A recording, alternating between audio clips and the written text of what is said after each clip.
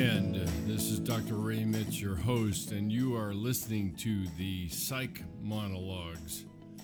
The Psych Monologues is a podcast devoted to exploring our journey toward wholeness and living in truth and grace while embracing the profound mystery of our relationship with God, with ourselves, and with each other.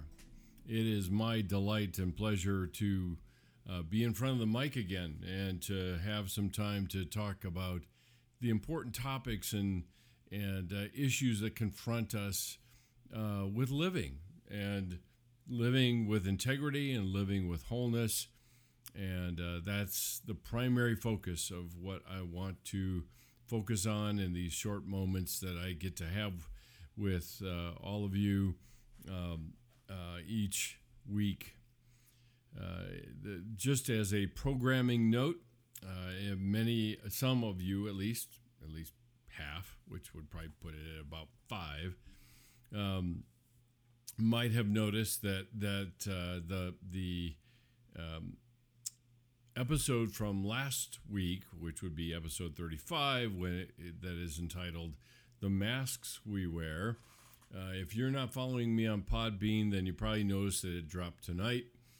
Through the website, which is fine. If you're subscribing to the website, then you will have gotten it that way, or through other social media outlets, whether that's LinkedIn or Twitter or Instagram or whatever that might be. So, but it dropped tonight because this was the first opportunity I had to post it on the website, which propagates out to the various social media channels that I am slowly but surely getting up to speed on.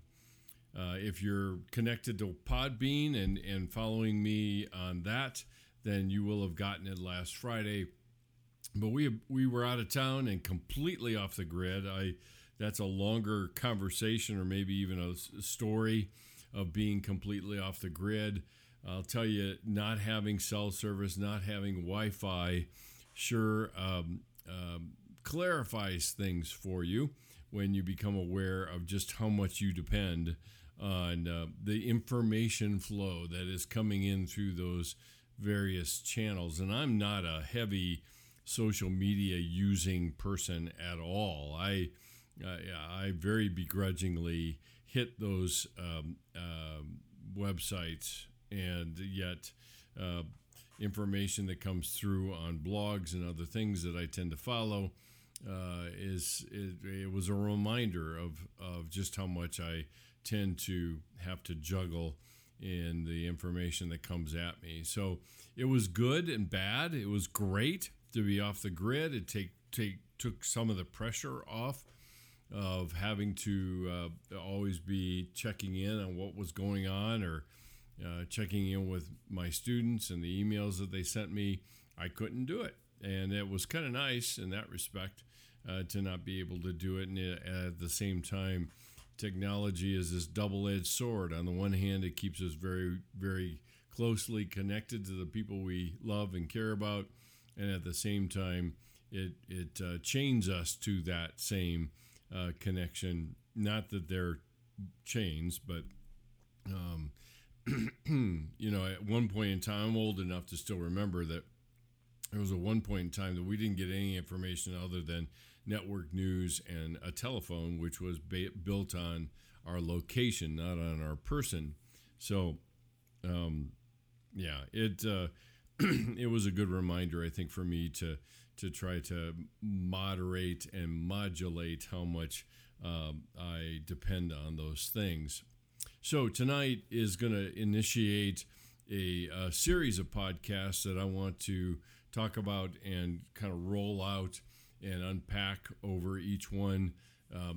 I'm making a concerted effort to reduce the size of these podcasts so that they're in bite-sized pizzas that you'd be able to listen to in a short period of time.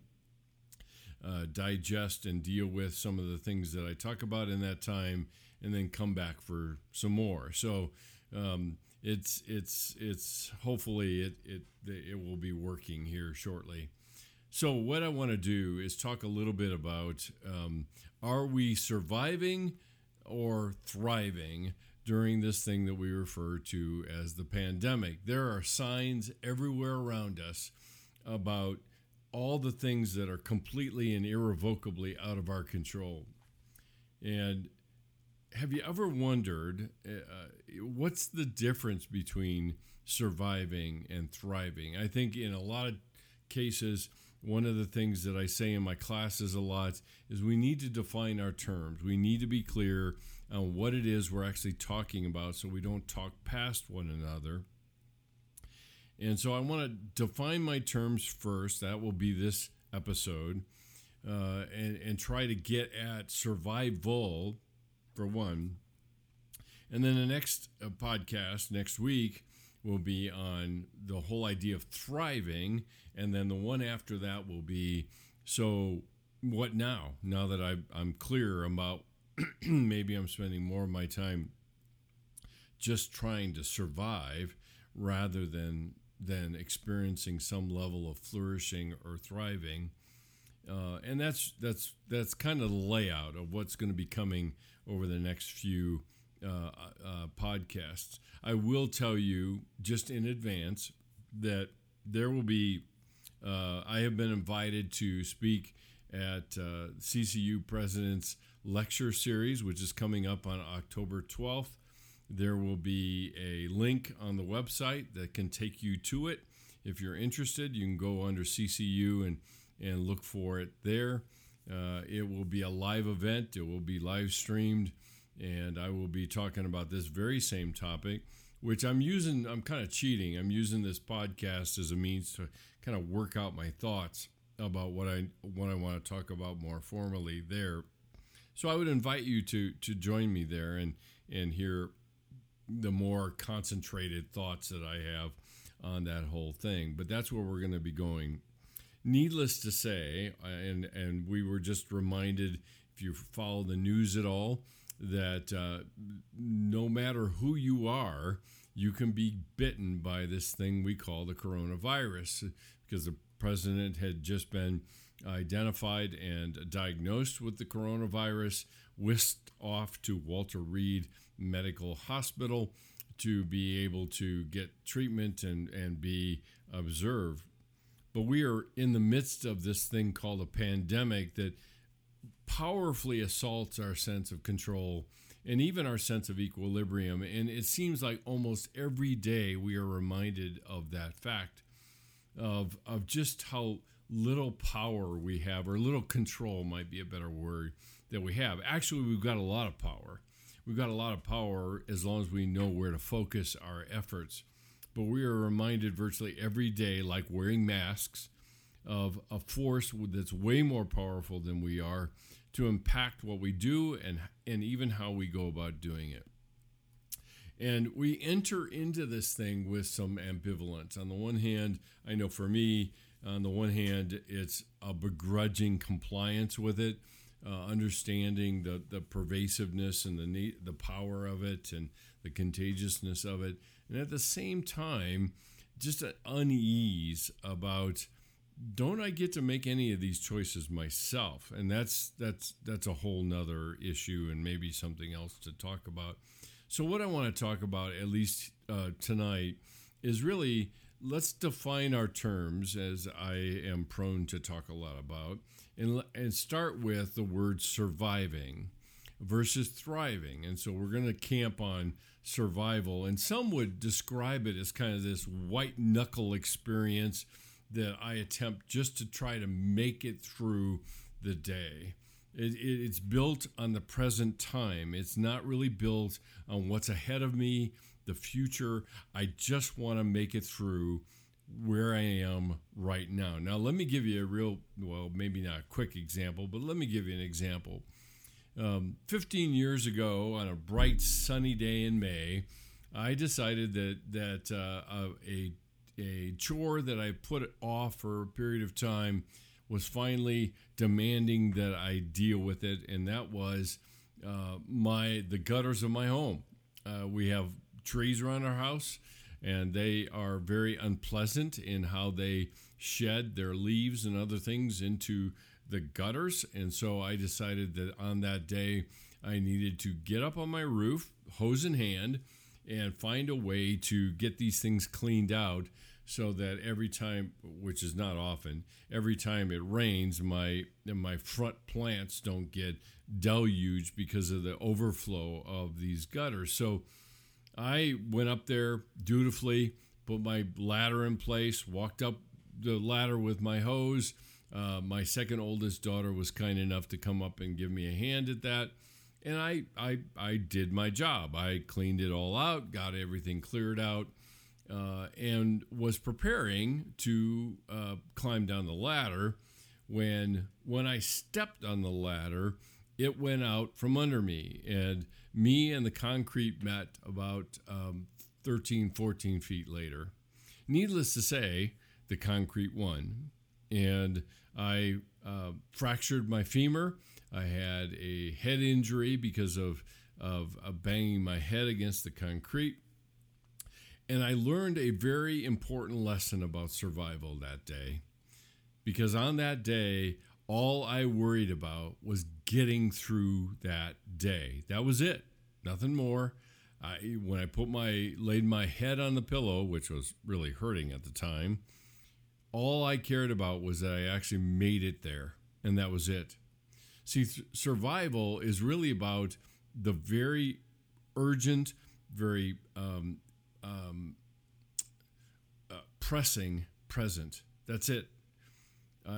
If you think about, and if you're familiar with Abraham Maslow that put together a hierarchy of needs, I was really only worried about food, water, breathing, some really basic things, and that was about it. Anything else was a luxury to consider. So the aftermath of that accident showed me what survival really was about. I wasn't thinking about the future. I was thinking about getting through that day with as little pain as I possibly could. And that's, in a lot of ways, that's kind of what the pandemic threw at us, is how do I get through this day and conduct whatever number of Zoom meetings I have to have, or find the job that I need to find because I've been laid off from the job that I had because the business I was with closed. They couldn't make any income because people just stopped going out. And so all I'm worried about is getting just enough to get the day done and go to bed and try to do it all over again, which was the limited scope, and really is the limited scope of survival. So there are a few criteria that I would suggest for your consideration when we're talking about survival, and these are for your own evaluation about where you're at in light of living in this pandemic. There's a lot about it that doesn't feel really out of the ordinary, and then there's a lot about it that's out of the ordinary when we look back and do some kind of comparison about where we were. And the first one is my focus is primarily on just making it through the day. That's it. Nothing more, nothing less. If I make it through the day, I'm still intact, my needs are met, that's a success. That's a win, which when you compare it to where we were before this thing hit, we had other concerns on our minds. Now, some people would throw this off as, first world problems and whatever else they want to throw in there. But it's an entirely short-term focus. And I'm not really looking beyond the horizon. I'm only looking to, when the day closes, have my needs been met, whether that's emotional, physical, spiritual, whatever those might be. And that's really the first criteria about whether or not I'm living at a survival level or whether I'm moving toward or at least thriving. The second one is that we choose the path of least resistance. See, we do everything possible to conserve what little resources we have. And again, these resources can be physical, they can be emotional, they can be financial. We're kind of playing defense. We're trying to keep things near at hand and lose as little as possible. And that's what survival really is about. I'm not thinking about gaining more. I'm just thinking about losing as little as possible.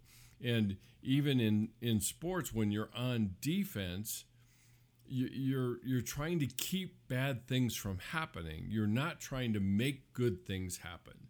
And that's a part of this idea of the path of least resistance. We choose whatever is easiest to do because that's where survival lies.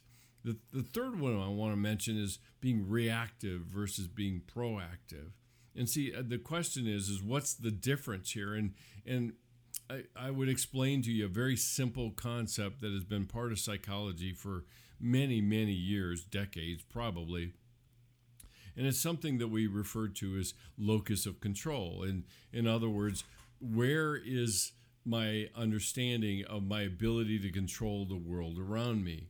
Is it internal in terms of my ability to impact the world, to have some measure of control over my world, and the things that I do, I'm an agent of that change, and I can accomplish those things? That's oftentimes referred to as an internal locus of control. I believe that I intrinsically have the ability to impact the world and change it, and I will move and be an agent of change in it to make things be different. The opposite of that is external locus of control. And what that means is generally as a attitude about the world is that I am a victim to circumstances. That things that happen I have no control over, and I'm just waiting for the world to throw things at me.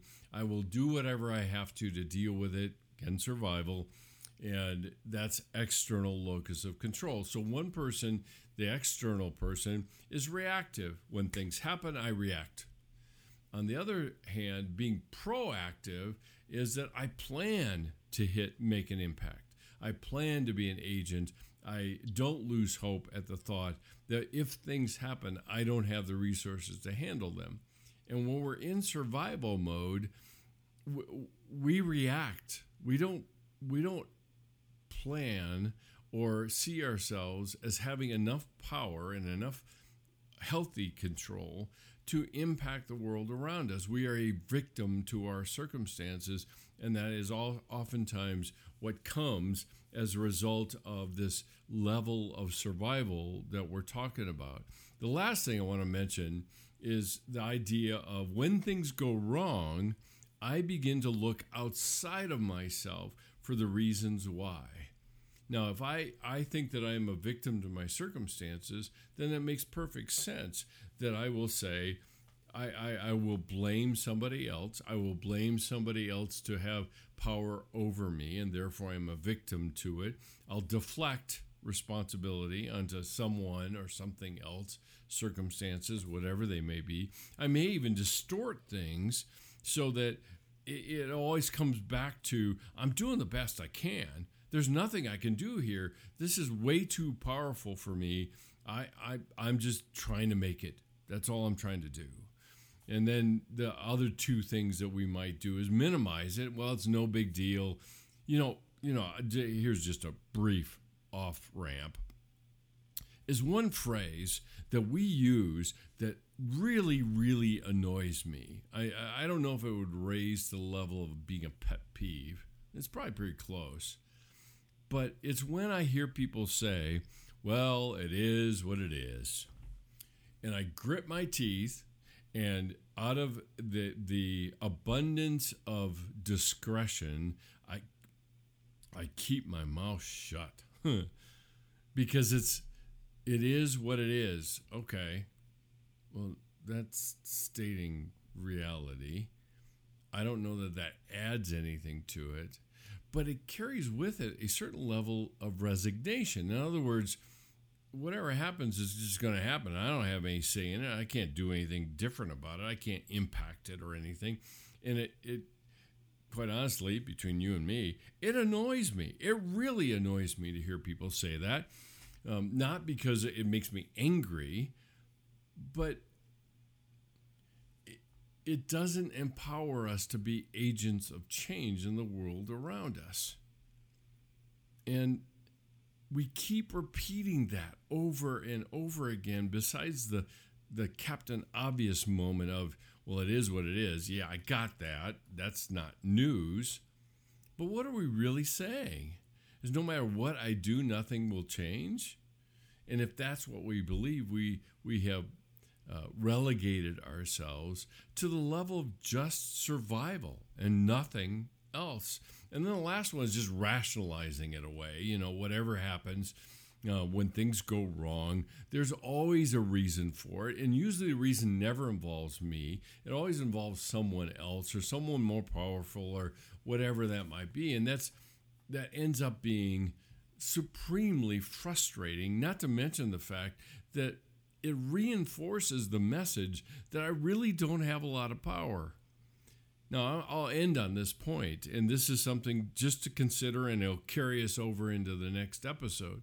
And that is, there's a book that I have my students read often, not often, every time, and it's part of a class that I do in crisis and trauma. And the book is called Man's Search for Meaning. It's written by an Austrian psychiatrist who basically was interned or imprisoned in 5 different concentration camps during World War II. And he lived with the memory of seeing his wife and the memory of her and everything else. And unfortunately, when he went back to Vienna, he found that she had died in concentration camps and he had survived. But the one thing he says, which I think is very significant, and I understand, we're not all in concentration camps. We're in a pandemic. That's a very different thing. But at the same time, he said, there's one thing other men cannot take away from me, and that is what I choose to think about a situation. And he had some very interesting observations about the people that survived the concentration camp experience and those who did not. And I'm not going to go into it. I highly recommend the book. It's a relatively short read. Viktor Frankl actually considered publishing the book anonymously so that no one would really know that he wrote it.